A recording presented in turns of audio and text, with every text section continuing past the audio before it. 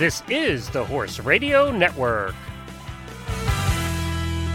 What a beautiful day for horses in the morning. You are listening to the number one horse podcast in the world. Here's your entertaining look at the horse world and the people in it.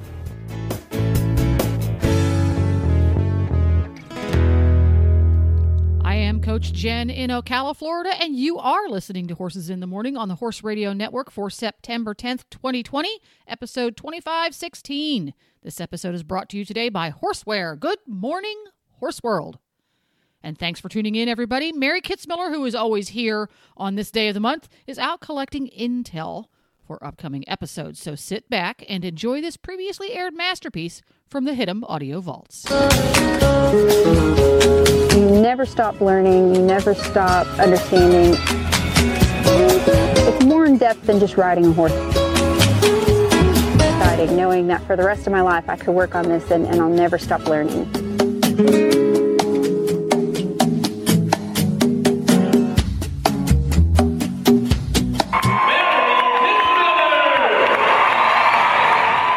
Well, good morning, everybody. Thank you for joining us this morning. Now, normally, Emily would be here on this first Tuesday of the month, and then Mary would be on Thursday, but we switched them today. Mary was kind enough to do that because I am heading to Wellington and going to be doing the show live with Emily on Thursday.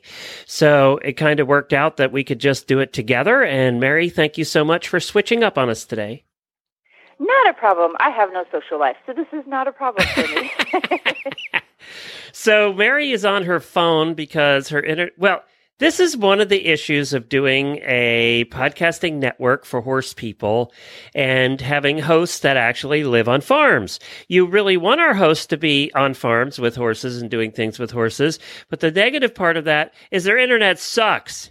So, Mary, you have HughesNet, right? Or one of those satellites? I have CenturyLink, which is a terrible company, and I hope they suffer in some way because they have horrible customer service. And this is just any of these country internet companies. They load up way too many people on the network, and it's just a pain in the butt. And yeah, if there's if your two neighbor kids are playing video games, you're screwed. I know they are because they're not doing their homework. But So this is an authentic country experience you're getting from me. That's right. On the landline. First of all, who has a landline anymore? That's number one. Apparently you do. I've got a rotary phone that I'm standing next to a wall talking right now. Not really, but it's almost that way. Yeah, and the problem we've had with landlines lately is that the phones are so old. Nobody has replaced their landline phone in 30 years. So the sound quality of the phones is usually pretty crappy. It's funny. Yeah, so much fun. It's funny. Anyway, thank you for joining us today. We really appreciate it. Jennifer is going to tell us what is coming up on today's show. Coming up on today's Training with Mary Kitzmiller episode, brought to you by none other than Horseware, we're going to talk about unicorns, putting on the training miles, and then Auditor Allison is going to take the plunge. She's going to risk life and limb and ask her training question live on the air. And then to wrap things up like a pair of pink sparkly polos, Happy Bittersweet Chocolate with Almonds Day. Everybody, join your friends in celebrating this decadent sweet treat. Who knew? I guess there has to be a day for chocolate and almonds. So, Mary, we have been following your pictures and everything. And so what the heck is Earl the Unicorn? You normally are posting about your goat, but this past couple of weeks, it's been about Earl. Yes. So this is a fun little thing. We have some friends who work at our very favorite local Mexican restaurant, and their little girl was having a birthday party, and it's unicorn themed. And so they were talking about how expensive it is to get a unicorn at your birthday party. I mean, hundreds of dollars an hour, and it's a mini pony. Well, let's be fair. Unicorns are rare. So yes, yeah. You know, they have to find the unicorn, obviously. Transport it all the way from Unicorn Village. I mean, there's that. Yep. Exactly. And, I've looked this up online. It's the cutest thing ever. You get a little mini horse in his unicorn regalia, and they do photo shoots, and they do birthday parties. And so we offered, they weren't going to be able to get a unicorn because the price was just out of their range. And so we have a mini horse named Earl, which is a perfect name for a unicorn. And so we ordered a Can I stop you right there, Mary? Yes. So you've been doing this show with us for how long? Years, right? Yeah. We've known you for years and years. Uh-huh. We've heard about hundreds of animals that you own. Nowhere along the line did we hear you owned a mini. Oh, yeah. I've owned a few. We have a mini mule and a mini horse, and they are best friends. It's just funny that every time we talk to you, there's a new animal that we didn't know about. I know. Before. I just sneak them on there. Well, Earl, I have to say, most of these acquirements are not me. They're my mom. And she came home with Earl. Yeah. And she drove Earl home in the back seat of our truck. No. Oh yeah. He rode real fancy.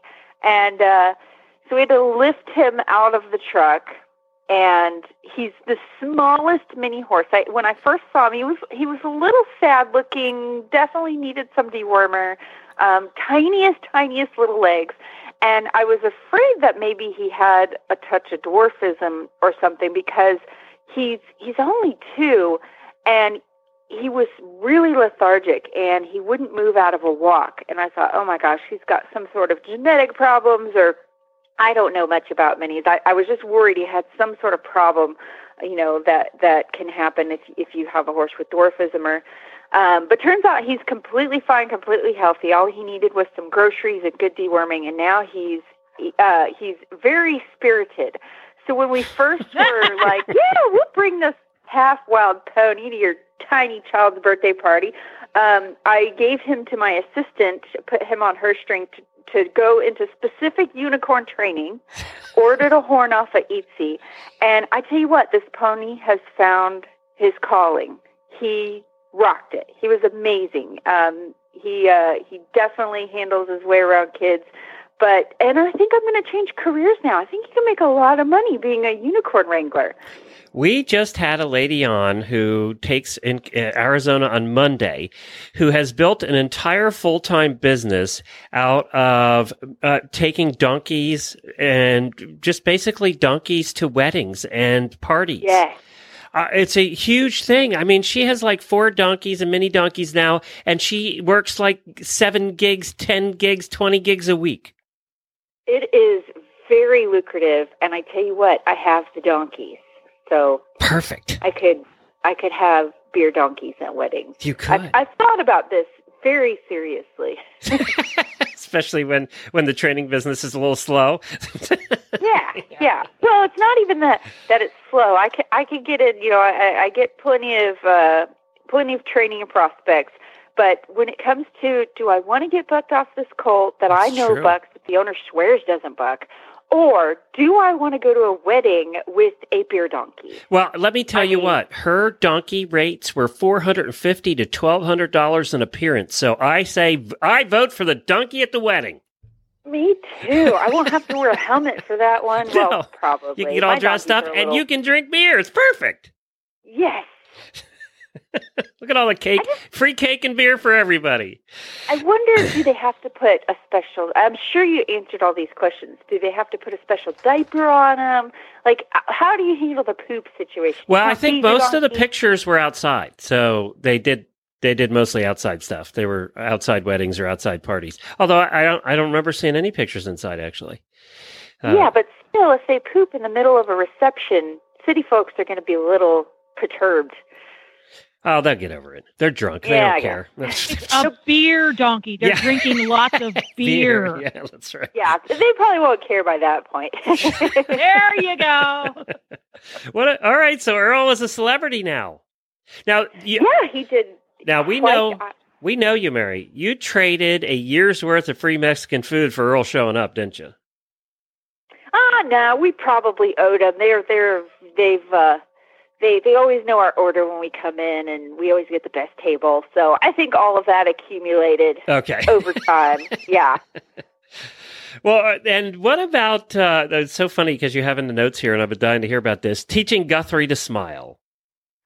Yeah, so I had to include that in the notes because of all the tricks I've taught this horse, he does liberty, he does reining, he does flying lead changes, he rides bareback and bridleless, he can do a liberty spin, he side passes to and away from me. He's just the most amazing, magical horse ever. The one that gave me the most joy was teaching him to smile. And if any of you guys have ever taught your horses to smile, it's a double-edged sword because they really enjoy doing it. And I inadvertently taught a horse in the past how to smile, and I kind of made it a thing where every time he did something good, I'd give him a treat, but before I gave him the treat, I wanted him to smile as well. So this horse actually thought that anytime he did something well, he would smile. So he did it every time he backed out of a trailer. He was a reining horse, so every time he backed out of the trailer, he smiled in the parking lot for everybody. And he was a reining horse, so every time he did a sliding stop, he'd smile at the end of it because he knows that he did a really good job. I love that. And it's really hard to get him to stop smiling. So you have a horse that's like always in the throes of this weird torquing their neck one way and smiling when you least want it to happen. And but I taught it to Guthrie against my better judgment, and it was just the cutest thing ever. And I almost made that my training tip because it's actually pretty easy to teach. That's funny. So how do you so that's how you taught it? I mean, what I do is, and you don't, I use clicker training because he knows the click, but you don't have to have a clicker trained horse. You do have to be careful if your horse is really grabby with treats. You might want to work on his manners first. But I'll put the treat in my hand, and I kind of let the horse smell it and know that there's a treat there. And I'll stick my pointer finger up and kind of tickle their nose. And you have to, avoid getting your hand chomped on. Like I said, if your horse is a treat monster, just be careful. And I tickle their nose, and as soon as they lift their lip, then I give them the treat. And I just do that. It took me, I did it like for 5 minutes over 1 or 2 days, and then he had the weekend off, and on Monday he could smile perfectly. And the reason I like to stick my finger up is because then that will become the cue. So after you tickle their lip to get them to smile, pretty soon you kind of stick your pointer finger up in the air and put it near their nose, and they'll start smiling, and you can give them the treat. And then you can start getting it at distances where, they see when your pointer finger goes up. But trust me, once they understand that smiling gets cookies, you'll have to work on getting them not to smile. Scooter would be so good at this, Jennifer, because he likes to do it anyway. He would be so good at this. I need to teach him. He is into the smiling thing. Yeah, he sticks his lip up and he just looks like he thinks he's all proud of himself. I think this would be perfect. Now I got to try it. Yes. And I like the cue, though. That way they're not doing it just all the weird times. Yeah. Well, and here's something I learned from clicker training. When an animal, so you put a cue to it, your finger's up in the air, and I say smile as well. I use a vocal thing. They will, so Guthrie is in the stage now where he knows that when I tell him to smile and he smiles, he gets a cookie. So he wants to show me his smile all the time. So the way that you fix it, they are going to offer it when you don't ask. Like the other day I asked Guthrie for a rear, and he thought, I don't like to put the calories burning into rearing. Like I don't want to put the effort into it. So I'll just smile. So I give my big rear cue and he smiles. So my rule for if he gives it off cue is no cookie. And they will smile even harder trying to get that cookie from you. But as long as you make sure you only give them a treat when it is on cue, you should be able to eliminate them smiling off cue, which, I mean, if it's your personal horse, you're not really showing it or anything. It's adorable when they do it and you don't want them to do it. It's not one of those tricks like a rear where you have to, or Spanish walk, where you don't want them throwing that out off cue because it can be dangerous. But it can be inconvenient if you're in a halter class and your horse is just, having a smile contest. Pat just sent me a question on Facebook, and she said, "What exactly do you mean by smiling?" Oh, yeah. Okay. So for a horse, that's a good question. It's the same thing they do when they're flaying. Like when you see a stud who's smelling mares, is they flip that upper lip straight up. Yeah, and that's what Scooter does. He sticks his lip up, and it's at the most random times, and usually after he eats. And we're trying to figure out what exactly he's trying to tell us, because he'll do that for 5 minutes. And we can't figure out if he's trying to tell us something, or he's just showing off, or we just have no idea what he's doing. Sometimes I see them do it when it's not specifically like a studly behavior. I have a Mustang who does it anytime I give her a new cookie. She smiles when she's eating it. And when I'm trying to wash a horse's face, I think they stick that lip up to try and close their nostrils to keep water from going into their nose.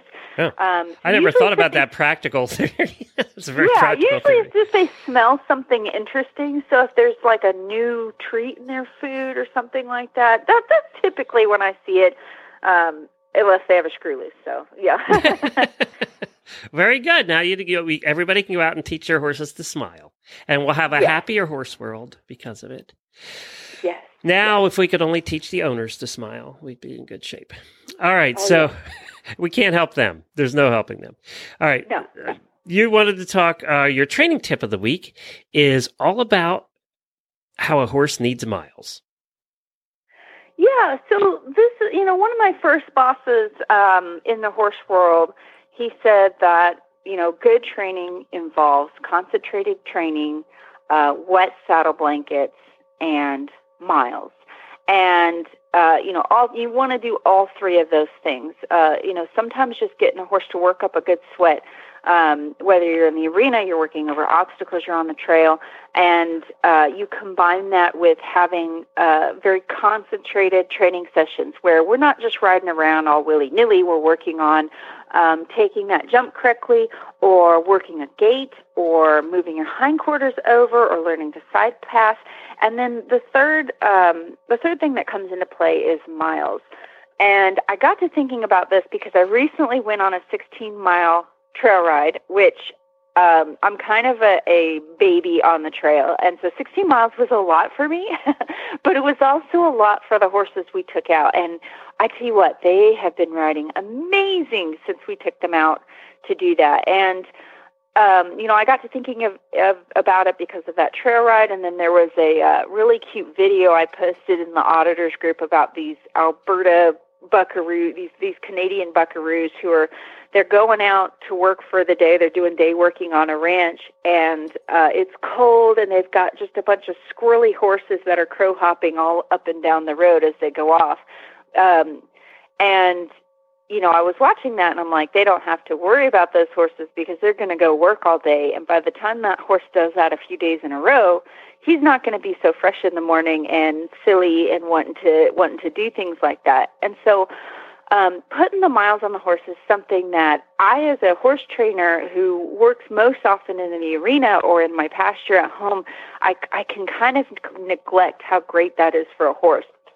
And just taking them down the trail, like the trail ride we did the other day was 16 miles, and both the horses, it was a little cool in the morning. They were a little silly tied to the trailer, and when we got on them, we had to kind of take their nose left and right. They were both a little tight. There was a little hump in their back, and we just pointed them down the trail and went. And I tell you what, it was about 9 miles before I felt them start to kind of drop their head and really, just kind of relax into that trail ride. And by the time we hit 16 miles, those horses, because they're not used to that kind of trail riding, those horses were ready to go home. And the next day, they were both very calm, very willing, very sweet. And I think just taking them out and if you have the opportunity, if you're able, if you're not able to go take them on a trail, riding along your fences in the pasture and just going for a ride. And when I do that kind of trail ride, I'm not training on the horse the whole time. I might direct their feet a little if they're a little silly or they're thinking about spooking or there's something up in the woods that they see. But other than that, I'll just let the trail do the work. And it's amazing what that can do. You can really work through a lot of issues just giving your horse a good long trail ride with miles and miles to go. Well, this is becoming more and more popular, thankfully, in the show world, even on the English side, about just hacking. And these horses work so hard. And I think the other thing that you're saying too is that mentally they need that time when they know you're going to get on and you're not going to be bugging them about stuff. That every time you get on, we have to work, we have to do this, we have to do that, and it just gets old. And it's where the term ring sour came from, right? So, that they have that time that they're going, okay, now occasionally she's going to get on. We're just going to go out and have fun and explore the world. Yeah, that's exactly right. Yeah. And this taking them on this trail, we picked two horses specifically that they're both good enough horses to go on a trail and be safe, but they're both a little goofy. One gelding in particular, we've been riding him for months, and he spooks at the same stupid spot in the arena every day.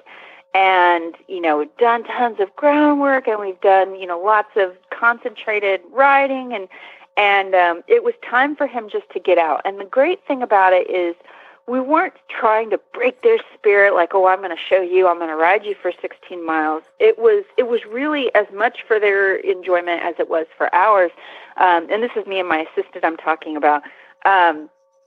They get to experience novelty, and I feel like when you take away the boundaries of the fence, and the horse can't see where, especially if you're on a trail, and they can't see where the beginning or end of it is, they just sort of settle in for the long haul. And I think they really enjoy, their ears were forward the whole time, and just letting the trail do the work. And like I said, I worked for a guy once who was all about, I don't just ride him on the trail. I bend him, and I do this, and I side pass. And I mean, why do that to your poor horse? You can do that at home in the arena. If your horse needs direction, he's buddy sour, he's scared of something, I'll direct his feet and give him a little job to do.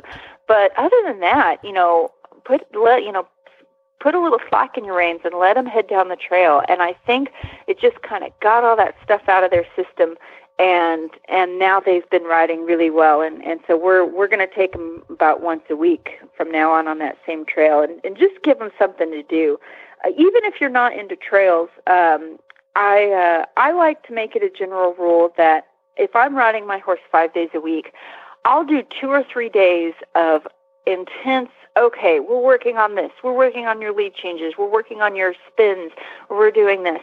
And then a couple of those days need to be just loose rein, let's just steer around and pony lope around the pasture, and I'm going to warm you up, and then we're just going to go have fun. And that is as much training, that's as much of a training experience as doing the other stuff. And you keep your horse from going bonkers. Absolutely. Absolutely. In the world of horse racing and elite equestrian sports, it's all about how to prepare and repair. IceVibe is a truly portable and highly efficient circulation therapy system for your horse. Before activity, prepare to prevent damage by using the IceVibe's vibration pads. Repair after the event by using the unique combination of cold packs and vibration to minimize swelling and encourage blood flow. And because it's battery powered, IceVibe is truly portable. The essential and affordable tool to prepare and repair. IceVibe. You can find out more details about IceVibe at ice-vibe.com or horseware.com, or ask your local tack shop or online supplier for more information about IceVibe circulation therapy from Horseware. Well, now we have 2 horse trainers on the line. We have one of our terrific auditors, Allison, coming on to talk to Mary. And Allison is also a horse trainer, has trained Mustangs and done some competition. So it's fun to get you 2 together. Good morning, Allison. Okay, so you have an issue. So you're training a young Mustang, and you've started him under saddle, and you're having a bit of an issue with rearing. So tell us a little bit about what's going on there. Yes. So this is my Mustang Chico, who I trained through the Youth Extreme Mustang Makeover competition a couple years back. And I decided to wait to start him under saddle because obviously he was a yearling when I got him. I decided to wait to start him under saddle until he was 3 because I felt like he just needed time to kind of be a horse and mature mentally and physically after the competition. And so over the summer, I put the first rides on him, and he was doing really well. He's very lazy overall. He's a big boy, and he's a lot like Guthrie, I think. He just doesn't want to put a lot of effort into things. But very, very smart. He loves tricks. He loves doing all that kind of stuff. And it was going really well. The major problem we had was just getting his feet to move under saddle. He was pretty willing to do everything. It was just cantering was hard for him. Like, he just didn't want to do it. But we worked through that over the summer. And in the beginning, I didn't worry too much about which leads I was asking him for or anything like that. But I did notice that he never could pick up his left lead correctly. He just really struggled with that. And so I wasn't real worried about it in the beginning because I was working so hard on just getting him to move. I didn't want to discourage him by being really specific in the beginning about which lead you need to be on when you're cantering. And that was all good and fine for a while until he started to just really, really dread anytime I would ask him to canter going to the left. Like, he just would do anything to evade it. And it sort of turned into he would duck his head in the opposite direction as soon as we'd be coming around on our circle. And he knew I was going to ask him for that direction at the lope. He would duck the opposite direction and just kind of stop, and I would have to completely redirect him and move on. And then it morphed into he would immediately slam on the brakes and start rearing, which was his new favorite thing to do to evade it. And so I'm a little at a loss of like what to do when that happens, like how to correct it. And I told you in the message I sent you as well, I did wonder if some of it maybe we should look at chiropractic work, like if he's off and maybe he's evading it as a source of pain. I'm not sure, but even if we get that figured out and we figure out like, okay, he's off in the shoulder or something, I'm still worried that because I know him, he's probably still going to try to pull the same tricks again. And I'm just like, I don't know if I should push him forward, if I should bend him around. Like, what do you do whenever you're faced with that kind of a behavior? So that's a really good question and a very, very tricky problem. And I've been through nearly the exact same thing with a horse that I had. This was a horse that I bought. He was a little reining horse, very green, and I was working in reining barns, and I was either riding finished show horses or starting colts, and I didn't have any horse that was in the middle of that I was on my string. So I went out and bought one, and I made every mistake in the book and had a big rearing problem, and then I had to fix it all. I was just by myself having to fix it all, and man, it was such a good learning experience. I mean, if you make it through in one piece, this will be excellent for your horse training. Yeah. Well, that's what my mom's worried about. She's worried about the making it through in one piece part. Yeah, and rearing can turn into a very dangerous behavior really, really quickly. So with my particular horse, I had the same thing, only it wasn't with leads. It was with reining spins to the right, where it just started. He just wasn't as good to the right, and I'd push him a little harder, and then it turned into he stopped trying, and he started throwing a shoulder out. He started, running backwards, and then it turned to rearing. And it's very difficult once the horse learns that they can pop up, and I don't care how good a rider you are, you're not going to be hanging on the reins as they're going in the air. There's going to be a moment where your survival instinct is going to kick in, and you're going to release that horse. And so that horse realizes, aha. And then pretty soon, instead of rearing after we're working the turnarounds, it just turns into rearing when I pull the right rein. And yes, that happened. Yes, and pretty soon it'll be rearing when you step in the saddle. And most horses have enough sense about them not to flip over, but some horses will get brave enough over time to do it, and that's a very dangerous situation, and it can be hard to ride through. And with this horse in particular, it did turn out to be a health issue. Early on, I thought it was a teeth issue because he seemed sensitive in the mouth, so I took him to my vet, had his teeth done, and then I thought, we're done, rearing problem over. Well, no. Your fears are a little bit founded of him. Okay, now he's learned how to do it. It's an evasive thing, and he's just going to keep doing it. And this horse did keep doing it. Turns out the vet who did his teeth, when I had an actual equine dentist come out, he said, no, he's still really sharp. He's ulcerated the sides of his mouth. And so I had to get his teeth done twice within 6 months. And then even still, we had the rearing. And so how do you fix this? No matter, even if it is a health reason that they started doing it, it's a pain issue, it can linger because they've just learned how to do it. They've kind of worn that little neural pathway in their brain, and it just becomes this knee-jerk reaction. So I would say the number one thing to do to fix this, and of course, I would recommend maybe having a vet check. Sometimes horses with problems in their stifles or hocks, whether it's arthritis or OCDs or something's just out, will have a really strong aversion to picking up a lead. So you'll definitely want to get that checked out. I would not rule out having any kind of body work done, or just having a vet look at him, maybe even doing, taking a couple of X-ray slides of his back legs.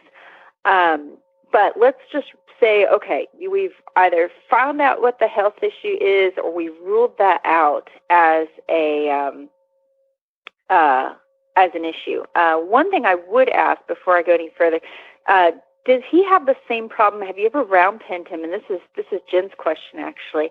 Does he have this problem when you're doing groundwork, whether you're lunging him or working him in the round pin? Okay, so we do a lot of liberty work. So like he's trained we do a lot of liberty lunging where he's just circling around me and he knows to stay in a circle and all of that. And like he has really good self-carriage. He's very balanced overall. But even and that's what makes me think it's probably a chiropractic or like you said, a stifle issue or something. Even in his circles, whenever he is loping around me at liberty, he will still struggle with that lead. Like if I really, really, really push him off into it, he'll get it. But if I just say the word lope, because he knows his voice cue, so if I say the word lope and he knows he's supposed to pick up the lope, most of the time he's not going to pick up the correct one. And he's going to try to, and I mean, he will lope a tiny liberty circle around me on the right lead going to the left. Like he will do that. And so like, that's what makes me think it's probably has to do with that. And what you said about like it getting worse. Last time I rode him, it took him 2 times to get to this point. The first time he started rearing and I was like, okay, this is a problem. He's never done this before. So I tried to address it. And then the next time I got on him, he like immediately started rearing whenever I got on him. So it's definitely like now he's just used that as an aversion tactic for everything. And so, and also with how lazy he is, I feel like it has to be rooted in pain somewhere because he would never put that much effort into just avoiding something generally. He's generally like, it's easier for him to be good. Like this is a 3-year-old Mustang that will lay down on cue under saddle. Like he can do that, but we can't pick up the left lead. Like, Yeah, so I'm leaning toward, I think your instincts are right in that it could be as simple as a pinched nerve or just something's out of whack. Or, some of these little Mustangs can come in with old injuries from either being out in the wild or, something happens in the chute when they're getting vaccinated or whatever. So I would probably have them, maybe haul them to your vet, and before you go into the crazy x-rays and all that, you could do some flex tests and have them go for you. I would definitely go down that path of whether you have a chiropractor come out or someone who does body work or a vet. I would check that out because in my experience, it's not uncommon for colts to only want to pick up one lead, and you have to kind of push them on this side. But when it becomes just straight up aversion, please don't make me lope this lead. Usually, most of the time, it's a comfort or pain issue. Or one time it was because I didn't know, it was a mule I had. I didn't know he was gated, and for some reason that just made it very difficult for him with the canter. Oh my goodness. A lot of gated horses have no problem, but so that's a whole other story. But so either he's in pain or he's gated. No. So I would have that ruled out, and I'm betting, and I think your instincts are probably correct. Let's say you get it all fixed, you find out what it is, you're able to solve it, or just decide, well, okay, we're only going to have one lead, or whatever. Let's take the pain out of the issue or any kind of body problems. And now we need to fix the training, because a lot of times you do fix the discomfort and they still have that kind of memory of, no, I don't really like doing this, or I felt all this pressure and I don't want to do it. And the rearing's just so much easier, because unless you're just crazy, we back off when they rear. And you probably should. I wouldn't keep hauling on their face or, So the number one thing that fixes rearing is forward. I've been told by people in the past to bend a horse. I would not do that unless your horse is just really, really amazing, good at bending. I wouldn't do it because I've seen people pull horses over onto themselves trying to do that. Yes, and that's what scares me, is because, like, that was my first instinct, is, like, you know, anytime that he would get out of control, I would bend around, and that's what I started feeling, is like, oh, wait, I feel like if I bend your nose around right now, you're going to fall over on me, and I don't want that to happen. Yeah, I've seen it happen. It's not fun. There were broken bones, so I really tried to avoid that. So I would probably go back to the ground and put him in, start probably in the round pen and really work on forward. So not so much the tight liberty circles. I'd make sure he can go along that fence, and when you cluck, I would probably use a cluck. I want him to go now. Really, hustle around that round pen just for a second. All I need to happen is when I ask you, you give me try, even if it's for a split second.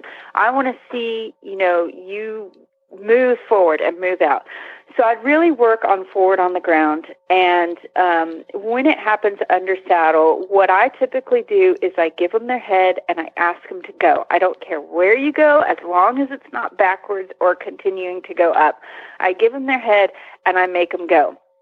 And you can even kind of go back to when I have a horse that is difficult to go forward, like a colt I'm starting, I'll have someone flag me on the ground. So that way I'm not the one having to constantly try and kick and get the horse to go. So I'll give the horse a cue that says go forward, and I'll have someone behind me with a flag. And that could give them that little extra boost. And so when you've got a horse that's rearing, let's say you were all the way up to working on that lead, when it comes to this point of, okay, they're rearing when I ask them to do anything, then we're going to throw out all that advanced stuff we were working on and just settle for just go. And anytime you feel him doing it, just get him to go somewhere, anywhere, trot, canter, I don't care, just go forward. And I do this on a pretty loose rein. I don't want to be in their mouth when I do it. And I would go back, I would pretend like he's a baby colt fresh out of the round pen and just working on moving forward before you go back to working on that lead. Yeah. So just keep, and so like if he, say I get on him and like, because like the last ride I had on him, I literally got on him, and the moment I asked him to move off, he started backing up and then rearing. And so like in that case, when he's backing up and you feel him starting to rear, I mean, squeeze, cluck, spank, I mean, are we just like until he goes forward? Because he's probably still going to try to rear, but even when he's rearing, would you just keep that pressure on without pulling him around in his mouth? Yes, I wouldn't be crazy with the pressure, but I would keep some sort of pressure and use that pressure from behind is what I would do. And then just ride it until he moves forward. Yes, and as soon as he does, release everything. I would probably go back to your groundwork a little bit and just ease off of the riding for a little while. You can even start working on long lining. Things like that, where you are behind the horse and asking him to move forward, and it is very similar to riding, but you don't have as much of the danger there of actually being on a rearing horse.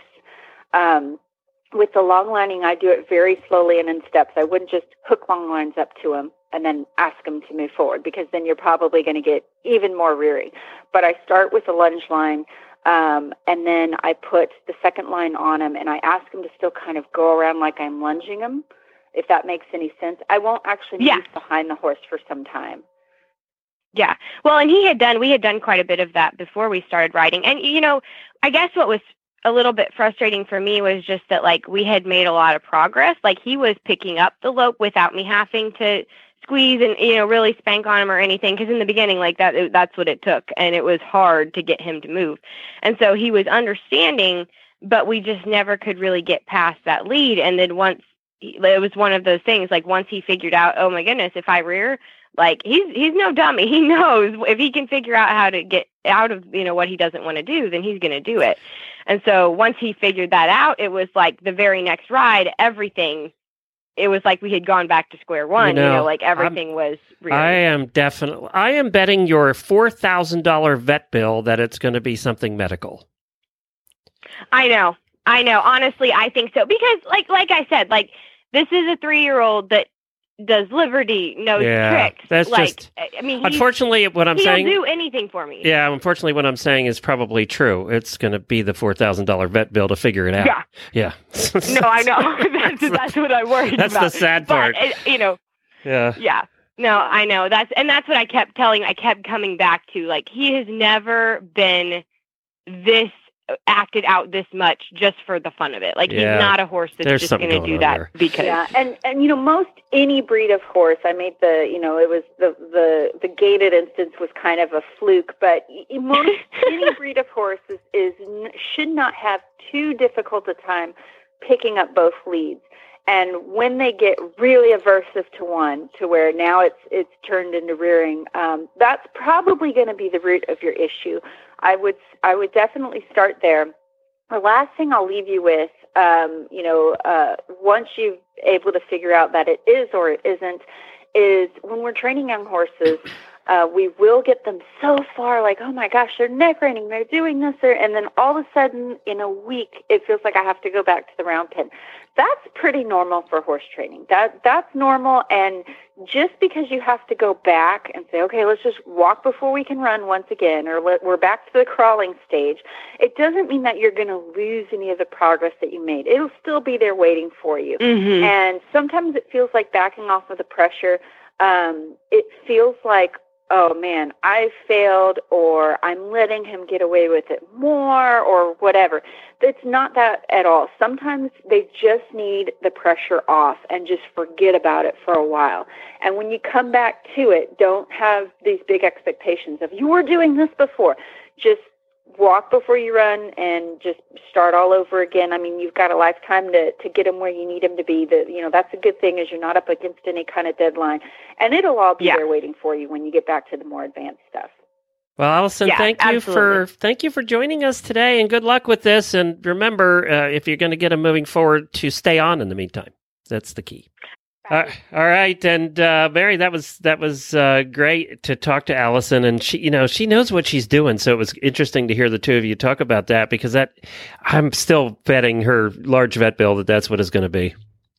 Yeah, I went through the same thing, not with rearing, but with Guthrie. I was like, why are you pinning your ears when I ask you to move forward, and why are you swishing your tail? And, many, many thousands of dollars later, you have navicular syndrome. Yeah, so, there you go. Yeah, and he was so great with everything, and I'm just like, unfortunately, these kind of issues are the expensive ones, because it's a process of elimination. The vet starts eliminating things, and every elimination costs you $300, and that's coming from the horse husband point of view. Yep. Yeah, you don't know if it's high, if it's low. Same thing happens when you bring your car in, right? It's $400 to start, and then they start eliminating things, and everyone's $200 after that. So, yep. Good time. Yeah, unfortunately, our horses don't have the computer chip that they can just plug into to see which code is going off. I know. Like our cars do. If we need to invent that, we'd be in good shape. Just teach horses to talk. Yeah, that's right. That's all we have to do. So, Mary, get on that. Well, I wanted to let everybody know that our show is brought to you today in part by the folks over there at TotalSaddleFit.com.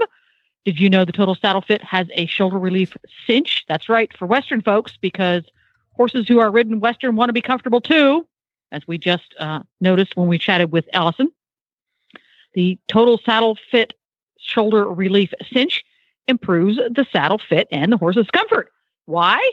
Because it sits the center of the cinch sits in the horse's natural girth groove, while the sides are set back a little bit, so that where it attaches to the latigos are a little bit further back, and it keeps the saddle from being pushed onto the horse's shoulders. Ta-da! The unique shape has special cuts in the elbows so that they don't get those little elbow rubs, all commonly known as girth galls. Everybody hates those. And it uses interchangeable liners, so your cinch can have high-quality limestone neoprene, wool felt, or wool fleece. Or you can have one of each. You can use the same cinch on lots of different horses and always have a clean one. And you can find the Total Saddle Fit Shoulder Relief Cinch at top retailers all around the country, or you can buy them online. Just go to TotalSaddleFit.com to learn more or make a purchase. Very good. Thank you, Jennifer. I love that we have a mule question this time because, of course, Mary's dealt with mules a little bit over time. Brenda asked, what do you do about a mule who locks his neck and takes off while being led? Well, you have two choices, in my opinion. You hold on and take a ride, or you let go and pray. So there's those two, right? Pretty much. Yeah. Pretty much. And I think you picked the most challenging question That's of why all I did the it. questions. I did it. You know what? You make the big bucks. I thought we'd make you work this morning. That is a tricky one, and it's more compounded with it being a mule. Oh, that's my question. Is it more compounded with it being a mule? Yes. So my general rule of thumb, like with Allison's rearing or horse or a mule that has learned to bolt away and pull the lead rope out of your hand, you can generally let them get away with it 3 times if it's a horse, no more than 3, and now it's an issue. Now they know. Now it's a habit, and you're going to have to work extra hard to undo it. With a mule, that number is 1. You can let that happen once. You really can't let it even happen once.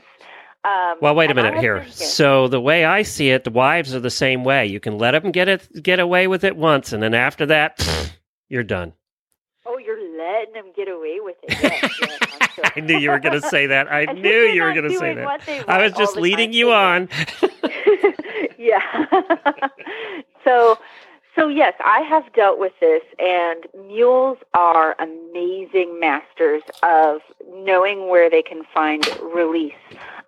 So that can make them very trainable, or if they do learn a bad habit, such as pulling away from you, you're in a bit of a pickle because they know how to tweak their neck muscles just right to get that lead rope to slide through your hands. So in a situation like this, I have been all over the place trying to find answers because I had a mule that did this. You have 2 options. You need to increase the pressure on that mule so much that he'll never want to do it again, in which case you have to get pretty crazy, and I don't like going down that road. And sometimes there is no amount of pressure you can use to get a mule to not want to pull that lead rope out of your hands. Or you can back off and back off quite a bit. And I'm talking start all the way back. This is one of those things. I know not everyone is clicker trainers, is into clicker training. But this is one of those issues that I would clicker train personally. And you're just taking this poison situation of they have learned, I don't know what's causing this mule to do this or what if something happened or whatever. If it came with this issue, if I had this mule in training, I would start all the way back to a liberty training situation where I'm teaching it to target train using the clicker and starting all over with that halter, teaching them to accept the halter, teaching them to tip their nose left and right, and all of those things before I start trying to lead it across a parking lot or anything like that. You don't have to be a clicker trainer to do that kind of thing, but I would start all the way back down, and I would get that mule really, really good with the halter of yielding its hindquarters. I would try and train it in a very low-pressure situation to start. I would not try to go at it with if you do this, I'm going to punish you, because let me tell you, you can't find a punishment harsh enough once they've learned to do this to make them want to stop. They know they can get that rope away from you. So if you get big and crazy and mean, then they'll say, I just run away and problem solved. I leave you in the dust.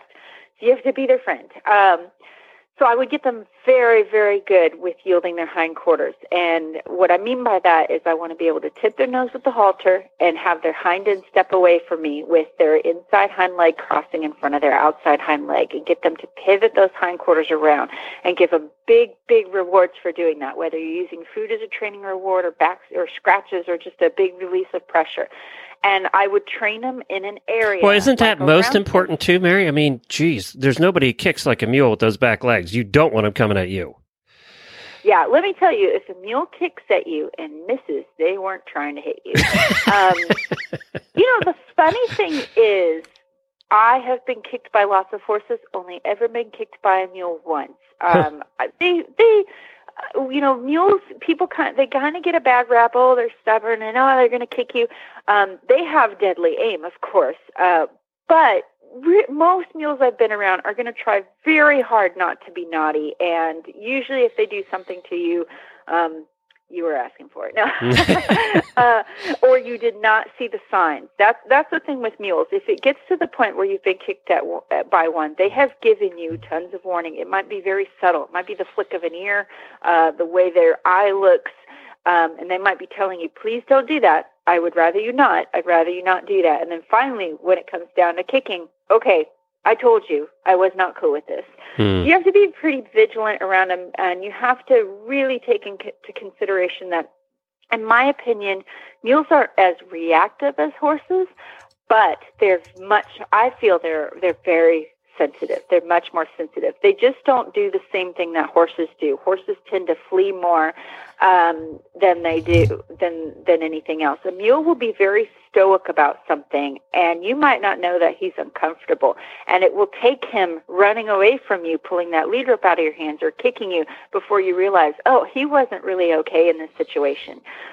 They're just not quite as reactive and obvious in their discomfort. So when a mule just kind of sits down and says, I'm not going to go anymore, it's usually that's their way to say, I'm uncomfortable. This isn't working for me. I don't trust you. So again, I would go way, way back and really work those hindquarters. Work them in a place like a round pen where they have enough distance that they don't feel claustrophobic with you. But if they do, and I would have a long lead rope. So even if they do, quote unquote, get away from you in a round pen with a long lead rope, they really haven't gotten away from you, if that makes any sense. I'd get them really, really good at if they start to leave, you can hold your ground. I act like I'm a fence post in the ground, tip that nose, yield those hindquarters, get them to face up. As soon as they face me, take away all the pressure. If they'll allow me to, I'll scratch their face, I'll give them a cookie, whatever. And I would slowly build up to a situation where you're leading them in bigger and bigger areas. But I will tell you, it's a very, very tricky one to get fixed. This is a good one that I think almost anybody that's owned any amount of horses over a lifetime has run into one of these. And it's usually when you first get them, you don't know where they've been, what's been happening. So Marie asked hard to catch remedies. And I assume what she means by that is you got a horse in the field and it's just impossible to catch that sucker. And we've all had that horse, right? We've all gotten that in. Jennifer and I have had a couple over the years that how do you just get them to the point where they're anxious to come in? Well, there's a lot of things you can do. One thing that you might try, and this has been really helpful to me, if you have like a catch pen or a place that you can put that horse up every morning and evening, if you're feeding that horse, I would catch them and feed them their breakfast and dinner in a stall. Or sometimes I've tied them to a fence and put a little hanging feed bucket and feed them. That way, that horse is like, it becomes a habit to where, okay, I want to get caught because as soon as I get caught, I'm going to get my meal. And then you can usually ride them after that and turn them out. But they'll remember that as soon as you get that halter on, you're going to lead them to where they're going to get their breakfast. And what I've found with a lot of these, though, Mary, is they're just turned out. So what you're saying is feed them something. Yeah. Give them a handful of grain or whatever. Yeah. Yeah, you can give them an arbitrary breakfast. If it's a horse that maybe can't have grain, you can give them hay pellets or something. Even if it's a horse that doesn't get morning, I would at least do this once a day. If you are catching them, if they're not getting a grain, they're not getting grain, they're not getting meals, and they're just getting it all from forage, which is totally fine. And you're just catching them to plan to ride them before you just catch them up and just go ride. I would tie them up and feed them a little something. And that's one thing you can do. I really like to make them feel good for getting caught. One of the problems I had when I would ask this question is I'd get people that say, oh, round pen, I'm going to work on the round pen and getting them to face up. But it always seemed like once they were out in a big pasture where there's no really walls that, they're kind of compelled to face up to me because they don't really have anywhere to go in a round pen. Once they're out in the pasture, it doesn't really work. So one thing that... No, they'll face you right before they turn and run off. Exactly. So one thing that I have tried, that I saw another trainer do that has worked for me, but you have to commit some time to it, get some comfortable shoes, is a process called walking them down. And this is kind of like round penning in a giant round pen. So what I do, I don't hide the halter. I don't get any kind of passive body language. I just walk out there like I'm going to catch you. And they'll run away, and I just keep following them. If they run across the pasture, I'll just keep crossing the pasture with them. Sometimes this will take half an hour when you start doing this. And I just follow them, and I do this with, I pick a day when I got plenty of time, and I'll just walk them down, just keep walking behind them. I don't care how fast they go. I don't really, I'm not going to try. And where I've seen people make the mistake is if a horse gets in the corner, they'll try to hold them in the corner. I'm not going to try and trap them anywhere. They know they can get away from me. And eventually, after you walk and follow that horse all over the place, the horse will probably come to a stop. When they stop, I stop. If they face me, I might walk away for a few seconds. Give them a little bit of relief. And then I'll go start in to catch them again. And if they leave again, I just keep following them. And believe it or not, I've had this work. And I make sure that when the horse stops, I stop. If they face me, I might turn away. I might take a few steps back and then go again. And it might take up to a half hour the first day, but it takes less time every day once you get pretty good at it. And, once you do catch them, you can give them a reward. You could do what I was saying earlier, bring them in and feed them. But that's the best thing I've had for, okay, I don't have a round pen, or I can't get this horse out of the pasture, and he's in the pasture, and this is what I have to deal with today.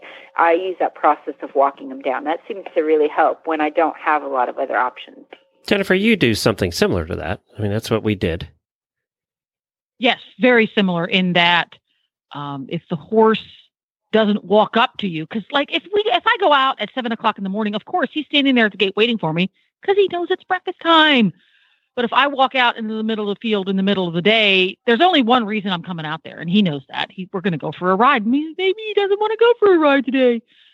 So I took the time, and it was a very similar process to teach the horse to join up with me in my particular case. But it's a very similar process in that you're never chasing the horse. You're never the cougar. But yet you're still, from his point of view, you're still moving him. You're making him move because you're coming towards him. He's like, I got to move. Oh, wait a minute. If I don't move, you stop. Wait a minute. I kind of like that. And so it's kind of a little psychological game, but I agree with you. You commit to the time, commit to the patience, because if you get halfway through that process and then lose your temper and, go chasing him off or do something silly, you've just ruined it. All right, good. Lindsay asked, what do you do for a horse who will get into the trailer but won't stay in there? Rockets backwards after standing for 1.3 seconds and rockets backwards off the trailer when the destination is reached too. We had one that did this too, and this is not only, it's dangerous for everybody, actually. Yeah, that's a terrific question. And most of the time our instinct is to do the exact wrong thing, which is to try to close them up in the trailer before they go back. Do not do that. You will get hurt. You'll get a trailer door to the face. you'll get a horse that's even more scared than they were a few minutes ago. Anytime I've had people help me load a horse, I hate it when they try to swing that door closed as soon as my horse gets in. I'm like, no, don't do that. So my rule of thumb is, and I do this when I'm teaching one to load, or if I have one with this specific problem, I load them up. If they want to back out, I absolutely let them do that. Because what that horse is saying is he says, I don't want to be trapped. He's so scared that you're going to do exactly what you're thinking of doing, of slamming that door and closing him up, that he can't stay in for very long. He has to back out. That's like if I would have the same reaction if I walk into a small, dark closet and someone slammed the door. You bet I want out of that thing as soon as possible. If they want to back out, I absolutely let them back out. Let them back up as far as they need to go. And it seems counterintuitive, but what you're telling that horse is, if you need to get out of here, you can get out. I'm not going to trap you. I'm not going to close this door until you're comfortable. As soon as they back out, I gently load them back up again, and I give them every opportunity to back out if they want to. I let them back out. Give them a second. Let them go, oh, man, that was close. Load them back up again. And when I load them back up again, I'm not going to be like, why, and whip them back into the trailer. I just load them nonchalantly back in the trailer. And you'll do this maybe 4, 5, 6 times. And pretty soon your horse is going to get in that trailer and go, okay, maybe you're not going to slam me into the trailer. And the best time to practice this, if you have a horse you know does this, is when you don't have anywhere to go. Because the best thing you can do for your horse, as soon as they stand still, maybe this horse is really terrible about this, and they can't even stand still in the trailer for a second. So I will work on this, load in, let them back out, load up, let them back out, load up, let them back out. And then say one of those times they load up and they stand for a moment. Then I will back, if I can get it to where now I say, okay, now you can back out, I'll put them away. Say, that was such a great try. Horses are going to have different thresholds. Sometimes you do this a couple of times and the horse goes, oh, okay, I'm fine. Sometimes it'll take a few days. And I'd practice this and get them to stand in there longer and longer and longer. I don't, unless sometimes you got to do what you got to do, but I don't like to close the door on a horse that wants to get back out, because what he's going to do, as soon as you get to the destination, you're going to open the door and he's going to go, and back out really quick. Let's say your horse loaded fine and he got in there great, and you get to the destination and you open the door and he comes screaming backwards. No matter what is going on at the show or whatever, if I have to get, sometimes I get ahead of myself and I want to find my stalls and do this and this and this. If my horse does that in the parking lot, you know what? You're going to get back in the trailer again. And I'll do the same thing at the show. Load them up, let them back out. Load them up, let them back out. Load them up, let them back out. If they load up and they stand for a moment or two, then I'll back them out. Okay, now we can get on with what we're doing. If the problem hasn't gotten really bad, if you're really vigilant and you get on top of this before it gets really big, sometimes it's a 5-minute solution and they're good. Sometimes you allow them to back out a couple of times, realize that you're not going to slam the door on them, and they're fine.